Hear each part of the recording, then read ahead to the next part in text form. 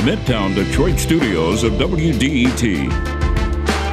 This is Detroit Today. Today, we'll continue our series of conversations with conservatives and Republicans about what's going on and what's going wrong with their side of the political spectrum and what they would like to do about it. Nolan Finley, Detroit News editorial page editor, will join to discuss how he sees things from here in Michigan and what he expects as we wind up for the 2024 presidential contest. That's all next on Detroit Today, but first the news from NPR.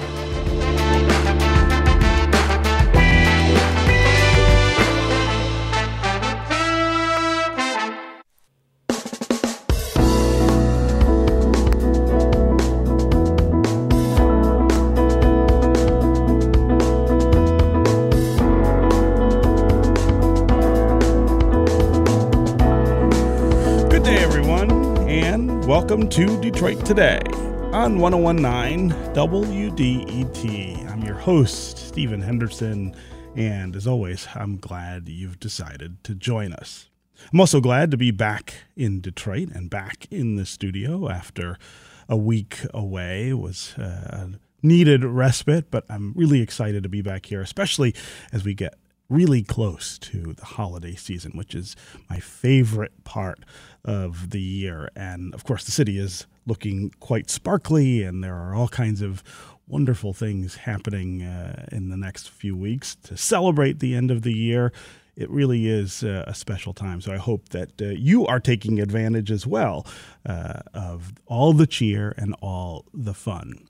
Today, we want to continue our look at the Republican Party and at conservatism, what they stand for, what challenges they face, particularly with voters, and what the future looks like after, for them, a disappointing midterm election, and, of course, as we gear up for 2024 and the next presidential contest. Before we get to our guests, though, I want to talk just a little about why we have been doing this. It's no secret, of course, that my politics don't match with conservatives or the GOP. Increasingly, that's just true on almost every issue. But here on the show, one of the things we really value is pluralism of ideas and of ideals. And as much as we want to lift up ideas that are similar to or reinforce our own, we also want to have inquiring and incisive conversations about competing ideas. And when the other side is in some sort of crisis, as conservatism almost surely is, it's absolutely worth talking about why and what might solve the troubles on that side of the spectrum. This is really important right now because you have a lot of folks in the Republican Party who seem to want to burn down the systems and institutions that structure our republic. In Michigan, for example, the Republicans at the top of the midterm ticket didn't believe that the 2020 election results were legitimate. All three of them said they had real doubts or just didn't have any faith in the result. All three of them wanted to make it harder for people to vote instead of easier. They supported gerrymandering and other tactics that make our system less democratic. Now, they lost, by and large, here in the state of Michigan. The red wave that people were predicting was absolutely beaten back here in the Great Lakes state. But much of the same sentiment that these Republicans are indulging is what culminated in the January 6th attempted insurrection.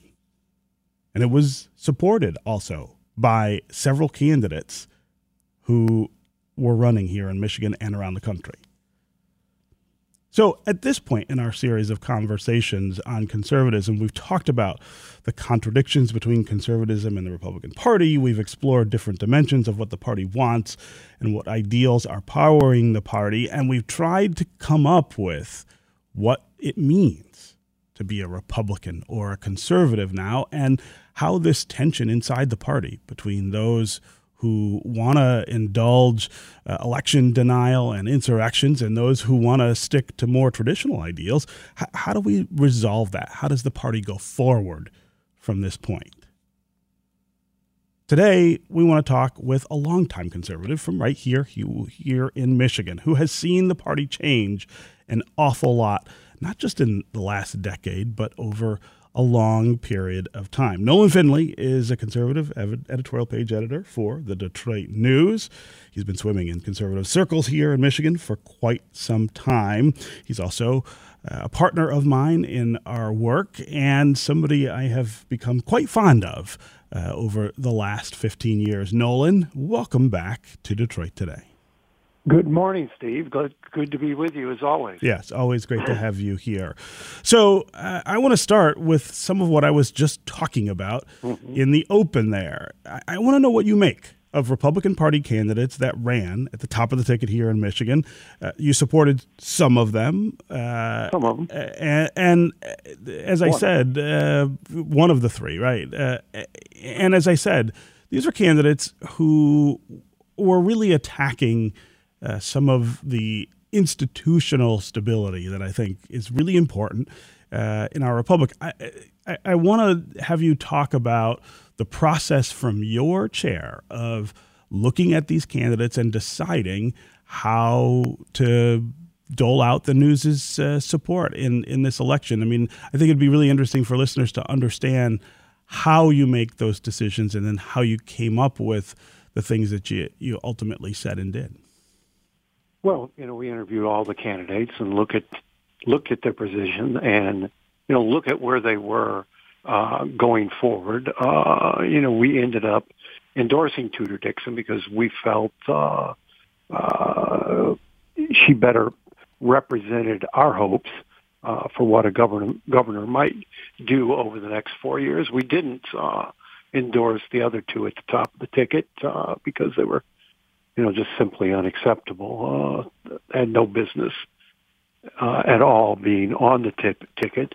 Didn't really consider them true conservatives in any fashion. They were polluted with the same sort of poison that has infected much of the Republican Party, and that is the populism brought into the party by Donald Trump. And populism and conservatism are, in my mind, incompatible.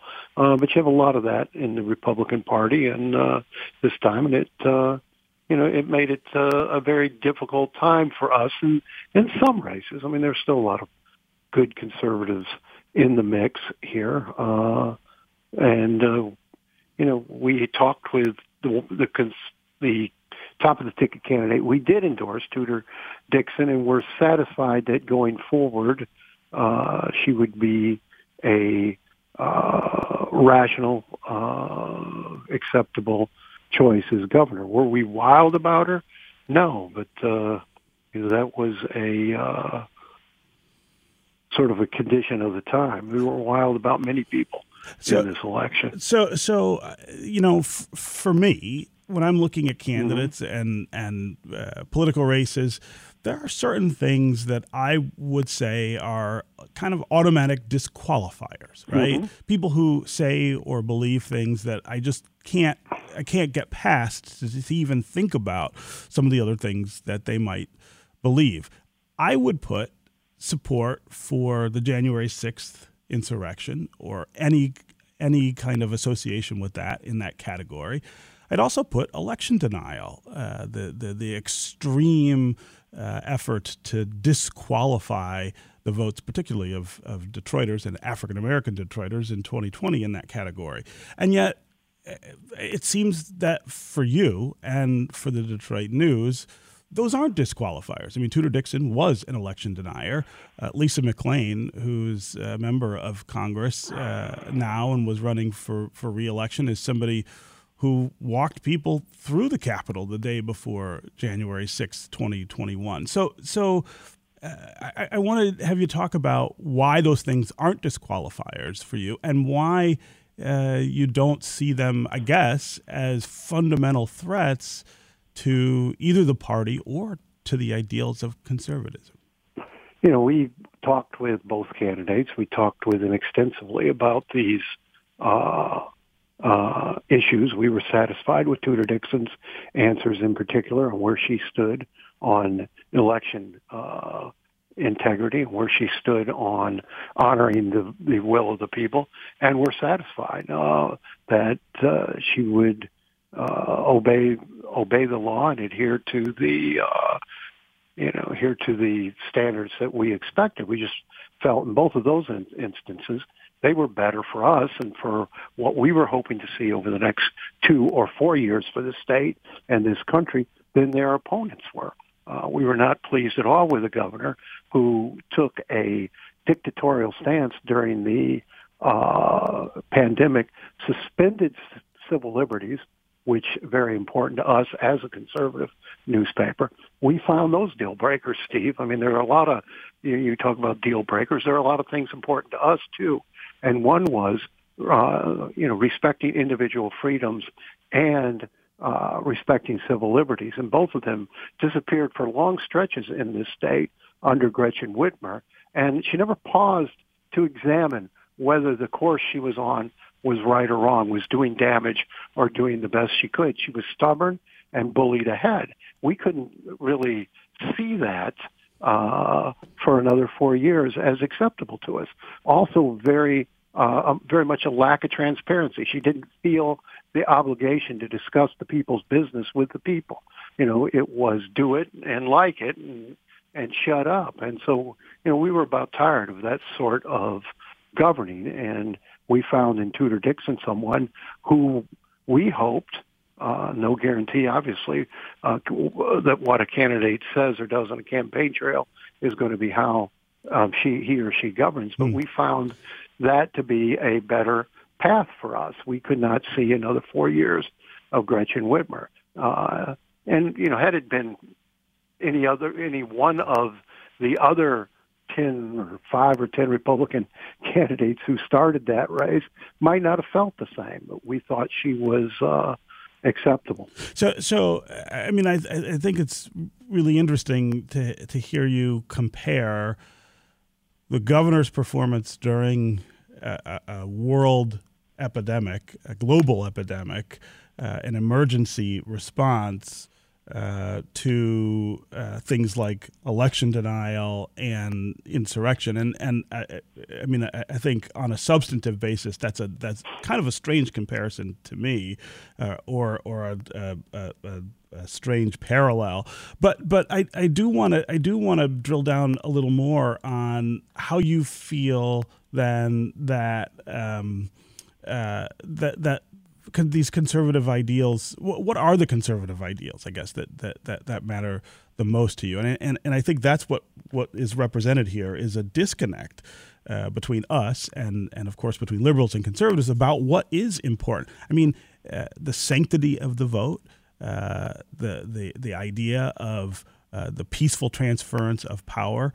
Those seem to me to be not just conservative ideals, but also liberal ideals, and the idea that somehow somebody who's responding to a global pandemic that we didn't know a lot about as it was unfolding, and did what she thought was right to try to keep people safe.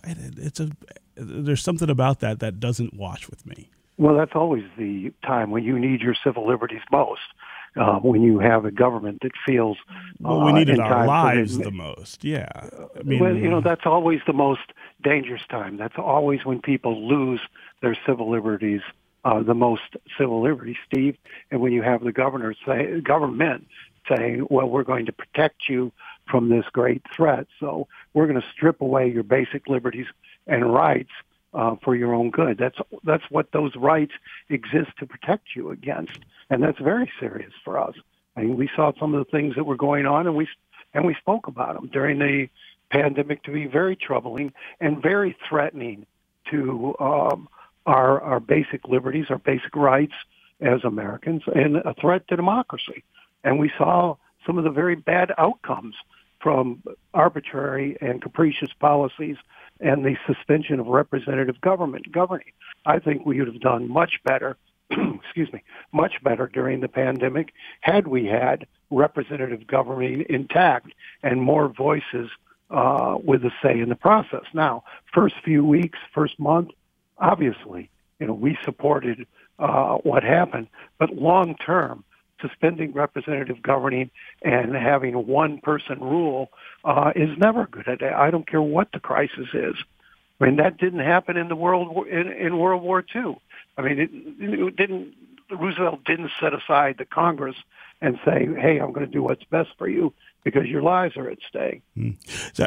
So I do want to talk about how this all fits into your view of conservatism and the Republican Party. You and I have had this conversation for some time now, and I know that you're somebody who's given a lot of thought to how these ideals are expressed by Republicans and how they're not, and what this battle is, I guess, at the core of the Republican Party. I mean, it's something that seems to now define party contests and the ideas that Republicans say they want to enact when they're elected. But give me a sense of how you judge the party at this point, and how it, I guess, fits with your idea of what's a conservative. Well, excuse me. Republicanism and conservatism are not the same thing. Never was the same thing wholly, and it's certainly not now. You've got a war in the party between populism and conservatism, and again, they're not compatible. You saw Donald Trump during his years purport himself as a conservative. There was nothing conservative about Donald Trump or what he stood for. True conservatives stand for free people, free minds, free markets. You saw a lot of encroachment on those ideals over the last 5 or 6 years by people who called themselves Republicans. Their principle went out the door, and I think to large part it's still out the door in favor of winning elections. And in the end, I think it backfired on them. If Republicans had stuck to conservative principles, I think they would have had a much broader appeal to the electorate. Okay, we're going to take a quick break, and when we come back, we're going to continue this conversation with my friend Nolan Finley, who is the editorial page editor of the Detroit News. We're going to get to you on the phones and on social as well. 313-577-1019 is the number. Give me a call. Let us know what you think of conservatism and the Republican Party right now, where you think it stands, what trouble you see inside the Republican Party, especially if you are a conservative or a Republican. Of course, we want to hear from you about how you're taking all this in and figuring it out. You can also go to Twitter and hashtag Detroit Today, and we can include you in the conversation that way. We'll be right back with more Detroit Today.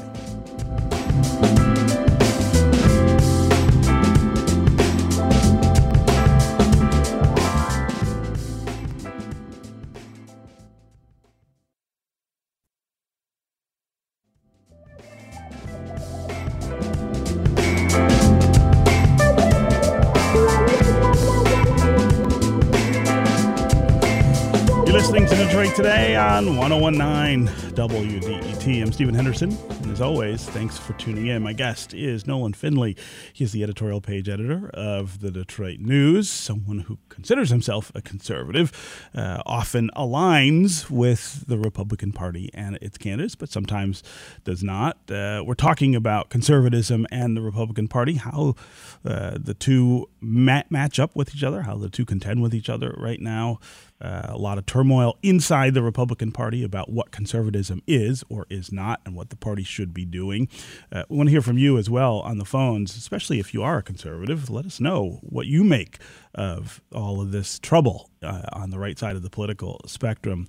Much of it inspired by former President Donald Trump, but I think 2 years after he was not reelected, there's lots of other representatives, I think, of that same trouble. And this seems to have legs far beyond the former president. What do you think of that? Where do you think it's headed in the next 2 years as we get ready for yet another presidential contest? As always, the number here on the phones is 313-577-1019. That's 313-577-1019. You can also go to Twitter and hashtag Detroit Today, and we'll work you into the conversation that way. Let's start today with Patricia in St. Clair Shores. Patricia, welcome to the show. Thank you. I wanted to make a comment when he says that Governor Whitmer was impinging on our civil rights. What about the rights of those of us who wanted to live and used our masks and got our booster shots? You know, he thinks that only one group of people in this country have civil rights, and that's the ones that don't want to follow any recommendations. Great point, Patricia. Really appreciate the call. Nolan, how do you answer that? Well, I mean, I never, said that you shouldn't follow recommendations. I got my vaccine and I wore my mask, still wear it on airplanes. But what I believe is we could have protected ourselves and trusted people to protect themselves and do the right thing for themselves and their neighbors without taking away their basic liberties and their basic rights. I mean, we don't do that in this country. We've never done that at any point in this country before to the extent we did during that pandemic. So, I'm not buying that I need a autocratic governor. I need a dictator to tell me to protect myself. I didn't. And I think as we learned more and more about the pandemic and about the COVID virus, we should have been willing to adjust our policies, to challenge our positions, and to make corrections. And we weren't. And so you asked me why we endorsed Tudor Dixon. Was that our most enthusiastic choice ever? No, I'm not going to lie. But we just could not reward a governor who so eagerly and willingly seized total power in this state. That's just anathema to me as a conservative. So I want to ask you about another governor and his efforts to seize control of cities over and over. Rick Snyder ran talking about bringing a tougher hand, I guess, to finances in cities, and as governor, indulged the idea that you could suspend local democracy, essentially move elected officials out of the way in order to have the state manage their finances. He also did that over the objection of voters who statewide had said, hey, we don't want this for the way that we manage our cities. And he went ahead and figured out a way around that. It seems like that's similar, at least in some ways, to what you're criticizing Gretchen Whitmer for. And he said the same thing. It's a financial emergency in his mind was justification for that. In her mind, a worldwide pandemic, which I would say is a little more of an emergency. But what's the difference? Oh, well, the difference is clear. I mean, he was following the Constitution of the state, and these local communities that he stepped in and took financial control of, he had fiduciary responsibility for. They were under our Constitution entities of the state. They're not freestanding, independent entities, and he followed the state law. He didn't have to suspend a single law to do the things he did. He didn't have to do end arounds, any law in Michigan. In fact, he followed the emergency management law that his predecessor. But wasn't the law itself an end around? Wasn't the law itself an end around from the referendum where people said, hey, we don't want this? And we never supported the emergency manager's law. We were always, feel that people should suffer the consequences of their bad choices at the ballot booth rather than being bailed out. But Rick Snyder followed the law. He didn't have to suspend any laws or to do the things he did under the Emergency Manager Act. And, we were glad to see it go. But I don't think you can make a comparison. Yeah, I mean, I think we would probably argue long and hard about that and never come to an agreement. He had responsibility under Michigan's Constitution for these local governments, and she had a responsibility under the Constitution to protect people's public health, and that, I mean, it's not by going any back means necessary, Steve. That's not how democracy works, and that's not how there's no caveat in the Bill of Rights that says, "Hey, these things go away when times get tough." Well, it's when what times it says get tough that they're designed to protect them. What it says is that the government can suspend your property rights. It can suspend your rights to freedom. It can end your life, in fact, as long as it follows due process. And it doesn't. These rights are not absolute. There certainly was no due process here during the pandemic. I mean, you set the legislature on its side, and those things were unacceptable to us. They remain unacceptable to us. Yeah. Again, I love arguing with you, Nolan, and I mean, we will never agree on that, but I do appreciate you making really clear how you're thinking these things through. And Patricia, again, thanks very much for the call. Let's go next to Charlie in Detroit. Charlie, welcome to the show. Yeah, thank you. Well, I guess I got to ask Nolan, is he an election denier? Great question, Charlie. You know, I should have started there. He and I have had that conversation a number of times, and I know the answer, but maybe listeners have not heard him say it. Nolan, talk about your take on the election denying that is defining so many of the campaigns these days, and not just between Republicans and Democrats, but within the Republican Party in the primaries in particular. This is a big issue.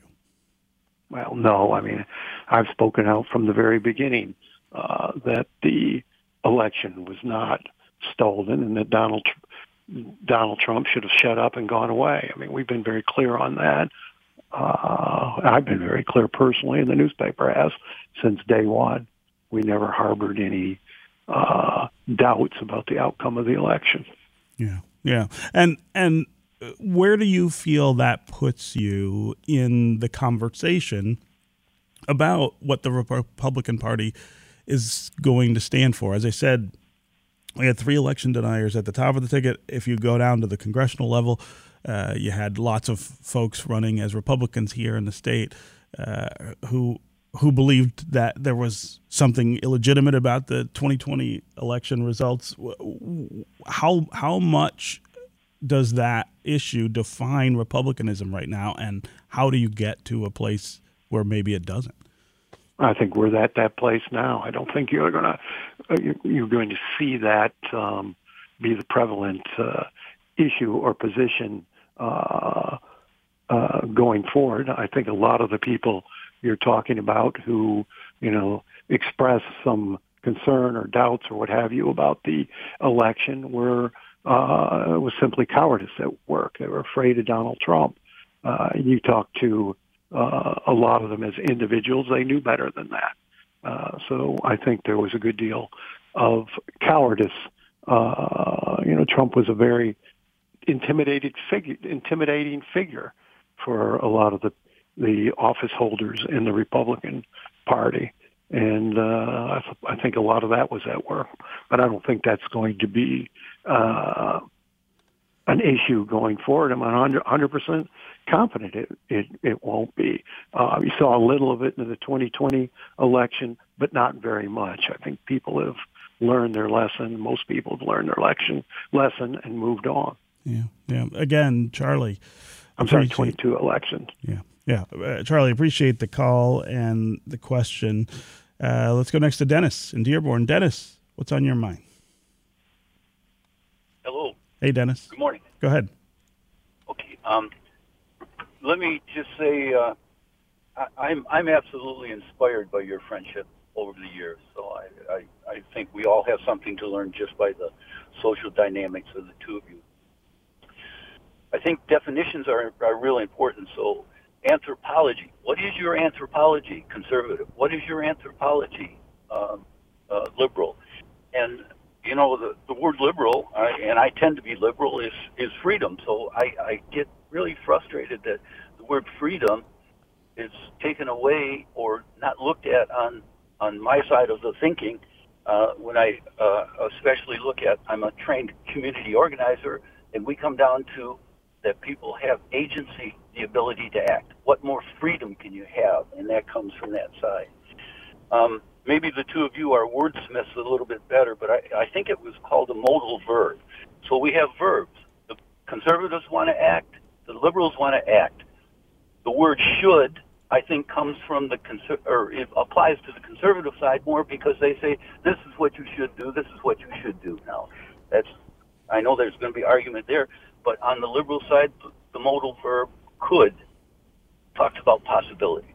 Those are my thoughts. Yeah, Dennis, I really appreciate the call and the thoughts. That word liberty or that word freedom is something that I think is common across political parties. But as Dennis points out, Nolan, it means different things to different people. And, of course, our history has a lot to do with that.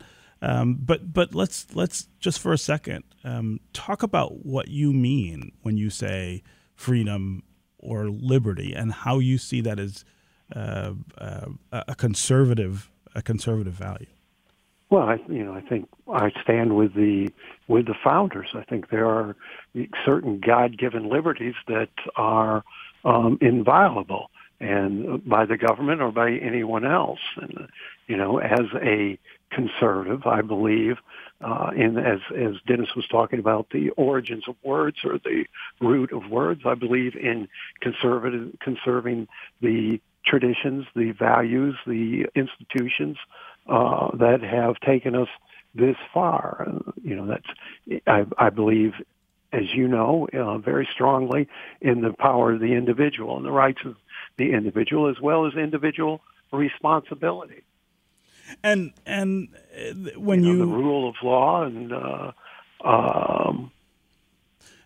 I think one of the differences. I think one of the differences is often in the sort of ideal of freedom or liberty and the sort of practical execution of the kind of liberty or freedom that has taken place since the founding.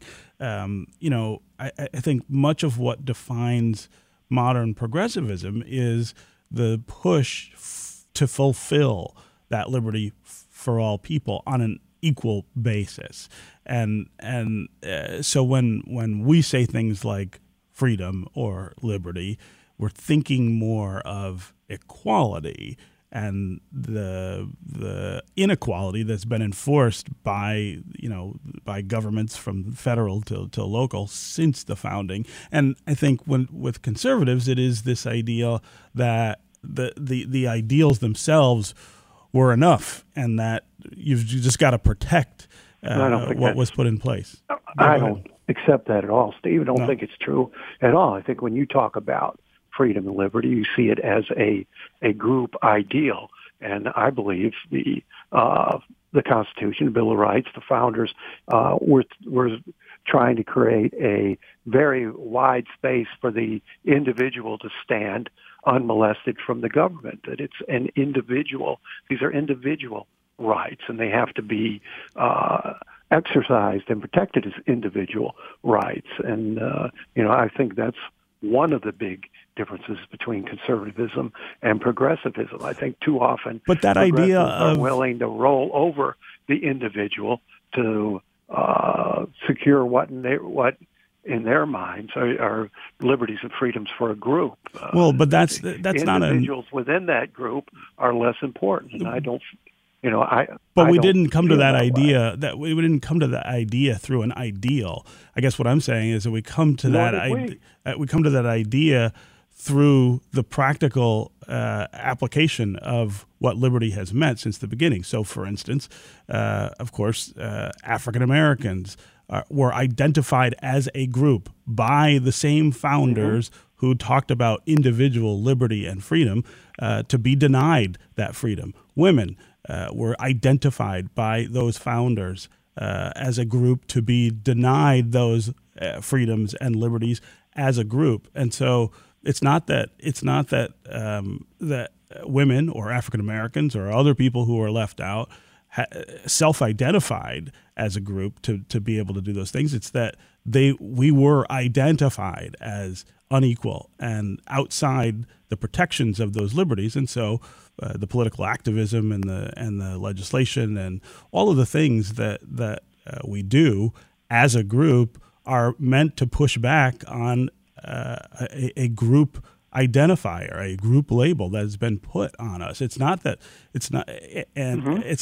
we don't believe in individual liberty. Of course we do, and what we're fighting for is the same individual liberty that everybody else had, but we were denied those things as a group. So how else do you push back against it? But you see that avenue as transferring the responsibility for those rights to the government from the individual, and you see the government, the big hand of government, as a good steward of those rights. And I think it can be. I think it hasn't been. It hasn't. I don't think it has been at all, and I think that's why. I mean, you mentioned the great wrongs of our founding, and certainly there's no denying those. But the Constitution and the Bill of Rights, the only avenue for remedy there, and you take those away, and there is no avenue for remedy for oppressed groups, for groups who have been denied the rights that the Constitution promises. And there's no denying that's happened. But the Constitution is also the only fix. It's the only way out. Yeah, no, that's where we would agree, is that the Constitution and its promises are what disenfranchised groups have to look to empower. Then, Steve, you can't transfer then so much of the power from the individual to the government. As an individual, a flawed individual, obviously, but I don't need the government to act on my behalf, to run my life, to protect me from myself. I'm perfectly capable of taking the rights that the Constitution gives me and living a happy, productive life if the government will stay as much as possible out of my way. I would agree with that, except that the government has been in my way for 200 and almost 50 years, and that's the point. I mean, the government has had its thumb on the scale against African Americans, against women, against other people who were decided to be disfavored at the founding, and what we're trying to do is get government to stop doing that, right? Which is, why I am always curious about why you invest so much trust in government itself. I don't. I think I'm investing that trust in the same thing you're investing that trust in, which is the Constitution itself, and the government is the arm that the government is the arm that protects those rights for everybody, and makes sure that your rights are not more important than mine. Too often, it's the arm that denies you those rights or tries to limit those rights. You look at that space that the Bill of Rights carves out for the individual to stand unmolested from the government, as I said before, shrinking more and more and more as the government imposes on those rights for the greater good. I think this idea of the greater good is the most dangerous concept to individual liberty that there is. Yeah. Okay, we're going to take another quick break, and when we come back, we're going to continue this really spirited conversation with my friend Nolan Finley, the editorial page editor of the Detroit News. We'll also continue to hear from you on the phones and on Twitter. Philip in Royal Oak, John on the East Side, Norman in Bloomfield Hills. We'll get to you next. If you want to join them, 313-577-1019 is the number here on the phones. We'll be right back with more Detroit Today.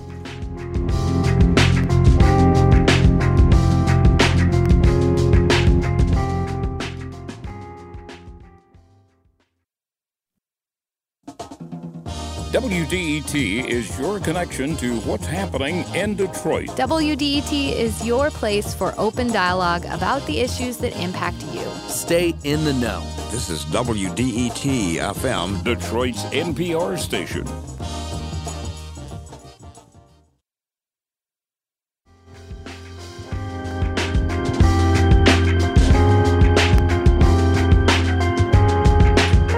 Just joining, this is Detroit Today on 101.9 WDET, and my guest is Nolan Finley, the editorial page editor of the Detroit News. Today we are continuing our series of conversations with conservatives and Republicans about what's going on in their party, all of the turmoil that we see, and the change that's taking place inside the Republican Party. What does it all mean, and where is it all headed? Especially important questions as we get ready to start hearing from candidates who would like to be elected president in 2024. We want to hear from you as well on the phones and on social media. You can call us at 313-577-1019. That's 313-577-1019. You can also go to Twitter and hashtag Detroit Today, and we'll work you into the conversation that way. Before we get back to our listeners, Nolan, I want to talk to you just a little about people you see who you think do embody conservatism, who are inside the Republican Party and who may represent a path forward, both at the national level and here at the state level. Well, at the national level, I'm a big fan of Nikki Haley. I would hope that she finds her way on the ticket in 2024. I think she's a good, solid conservative and a very intelligent person. I think she would be an excellent choice at the top of the ticket. In Michigan, there are some people that, term limits over the years have taken out of the legislature, never really found their next place, if you will. I would hope there's a role in the future of the state for Tom Leonard, for example. There's some good, very good legislators elected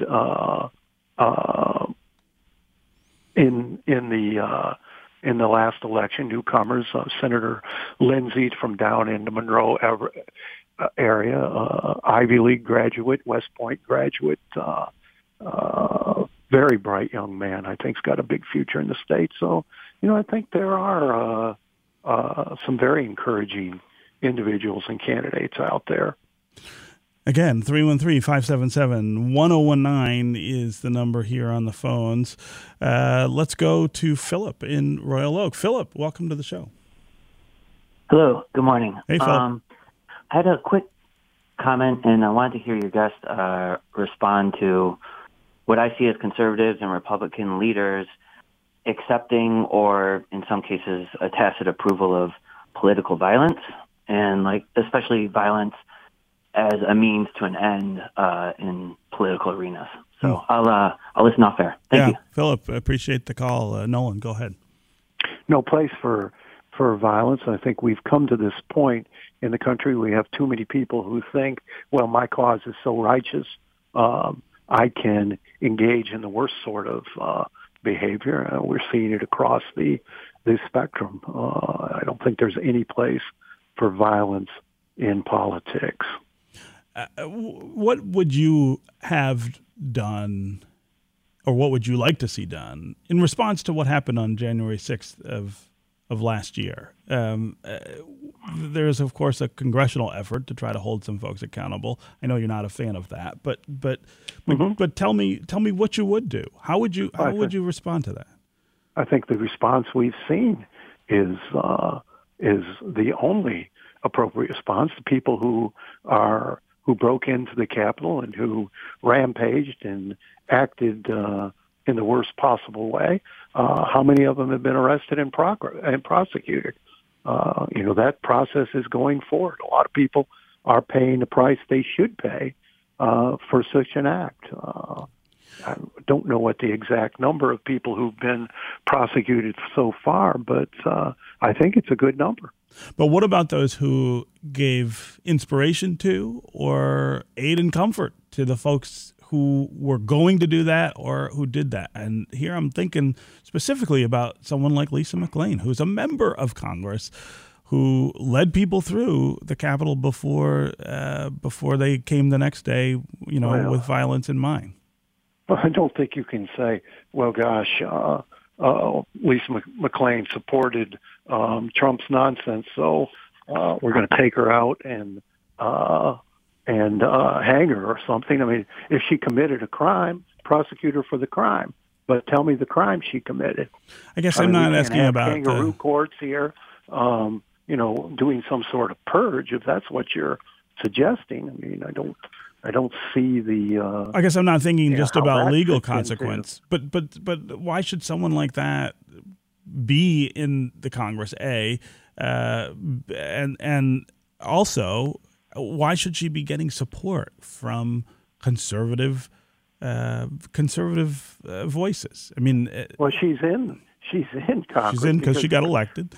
Because the people put her there, and I don't think you or anyone else has the right to tell the people, who they can vote for or what their choices can be. That some people are just simply not eligible for the vote. I mean, she met the qualifications of the ballot, and the people supported her.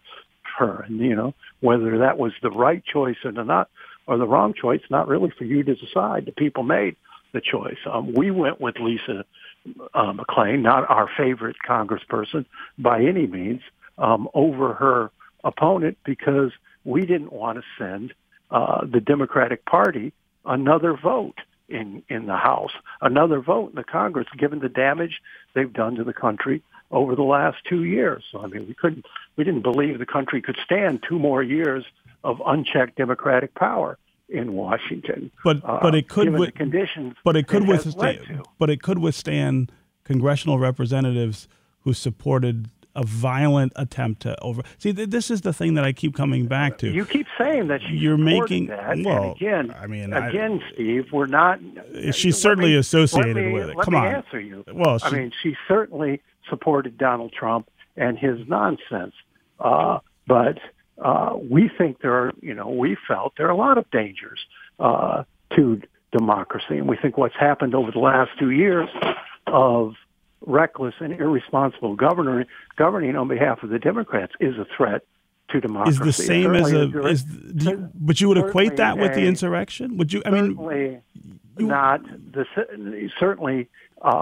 It's a threat to the quality of life of Americans and the ability of Americans to raise their families and send their kids to college and to do the things, realize the hopes and dreams for their families. This couldn't go on in my mind.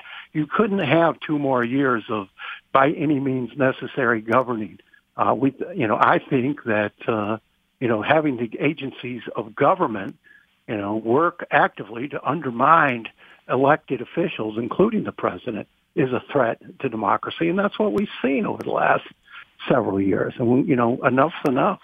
Wasn't going to send another progressive down to Washington to affirm the damaging things Joe Biden and the Democratic Congress were trying to do. Yeah, I guess that was my rationale. Yeah, I guess I will die on the hill of not comparing policy imperatives to insurrection. I mean, I can't believe you're making that comparison. I didn't think Lisa McClain was ever going to get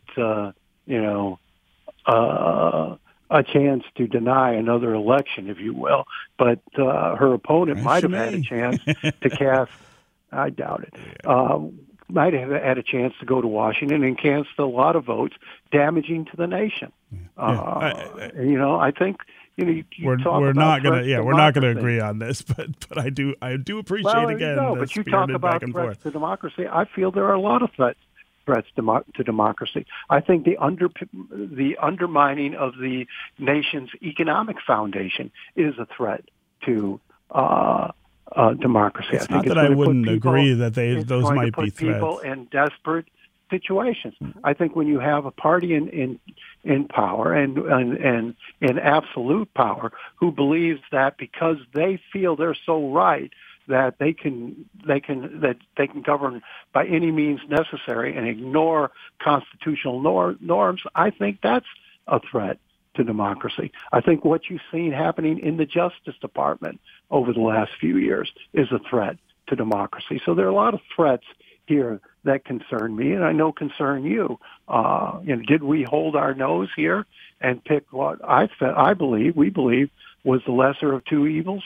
Absolutely. I won't deny that. I'm not going to be standing up here and say, wow, that's one great congresswoman. But, to us, it was important that to break that unchecked power that Democrats held over Washington, because I felt they were abusing it and abusing it in major ways. Yeah. We'll have to disagree on that, and that's fine. But I really do. Well, that's what makes us who we are. It is what makes us who we are. Absolutely.